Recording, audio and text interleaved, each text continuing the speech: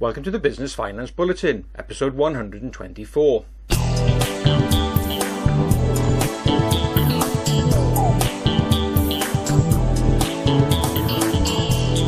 Welcome again to the latest Business Finance Bulletin with me, Rob Warlow from Business Loan Services. In this week's bulletin, we're taking a look at alternative finance, selling equity in your business, late payment, and cash flow summertime blues.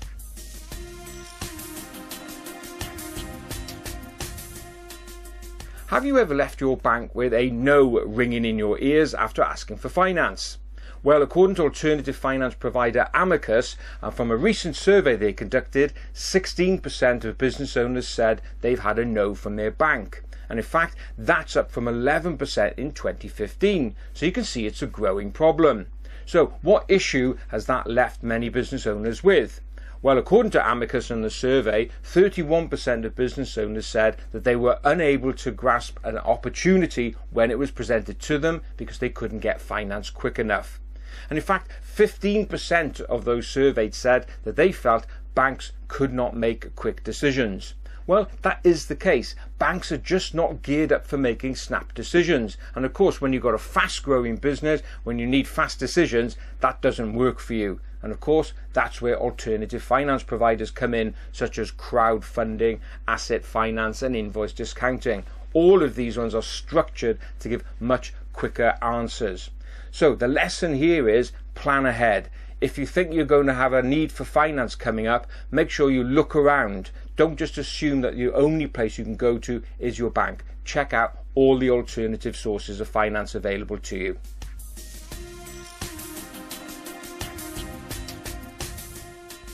One source of funding for growing businesses which never carries much favour is that of selling shares within your business, selling equity.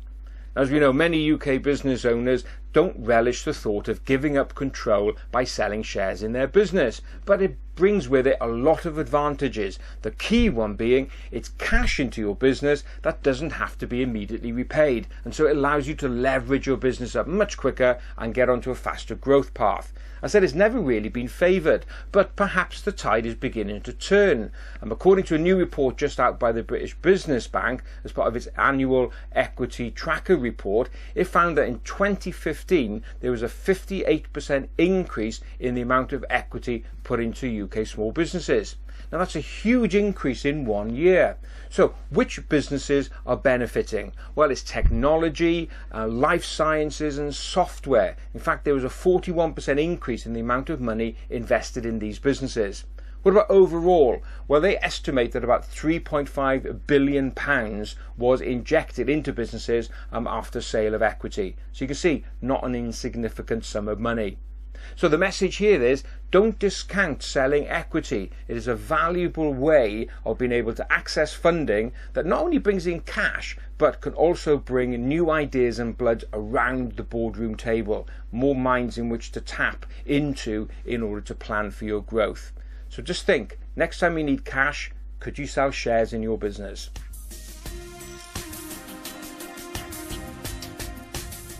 Turning now to our old friend of late payment.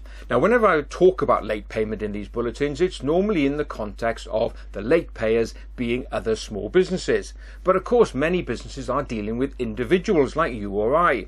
An interesting survey caught my eye this week, carried out by Echo Managed Services, and it took a different slant on this and took a look at the consumer market. And guess what? They found that 41% of late payments amongst consumers was simply down to the individual forgetting to pay. It's not a case of, like that TV program, can't pay, won't pay. It's more forgot to pay. And so, interestingly also, the survey found that the prevalence of late payment was higher amongst the higher earners, the ones in the £40,000 plus bracket. So the key message here is communication.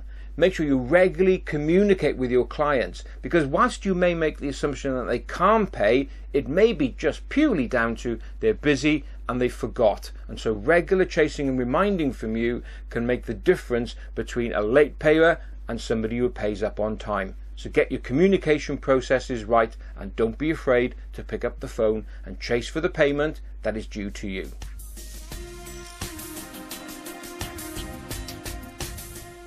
Well, summer is fast approaching, and for some small business owners, they're rubbing their hands with joy, thinking, yes, the busy season is upon us. But for many small businesses, it's the opposite. It's a case of summertime blues, or should it be cash flow summertime blues? Why is that? Well, interestingly, a survey that's been carried out by Hitachi Capital Invoice Finance found that many businesses do suffer during July, and there is an increase in the amount of businesses looking to supplement working capital via finance. Why is that? Well, for some businesses, summertime in July and August do see a dip in sales. But also, when their clients are away, sometimes payments can be made late, and so that further impacts on cash flow. So what's the solution here? Well, it goes back to one of my previous tips earlier in the bulletin, which is about planning ahead. If you are a seasonal business where business does tail away during the summer period, sit down and plan ahead in terms of cash flow. Just think about how much are sales likely to dip compared to where they were last year. Am I likely to see any late payers because you know it's a small firm who owes you a particularly large sum of money, and it's more likely that they are going to be away and so not get that checkbook and pay what's due. So sit down, plan your cash flow ahead, and if you do see a gap, plan now. Pick up the phone, arrange your finance early in order to make sure that you're not scrambling around at the last minute in order to fill a hole. Of course, if you do think you're going to be in that position, you can of course just get in touch with us, info@businessloanservices.co.uk, and we can easily and happily point you in the right direction. So don't get caught up in cash flow summertime blues. Plan ahead. Well, that's it for this bulletin, and as ever, I hope you enjoyed it. If you did, please give it a like and a share on social media. It all helps. So, of course, if you are watching the bulletin version, don't forget we've got a podcast version available on iTunes, Stitcher and SoundCloud. And if you're watching on podcast, you can watch me live by going to our YouTube channel. Just search for Rob Warlow on YouTube, and there you will find this episode and all past episodes. So that's it for this week. Thanks very much for being with me. Have a great, successful and profitable week. Look forward to being with you again next week. Bye bye now.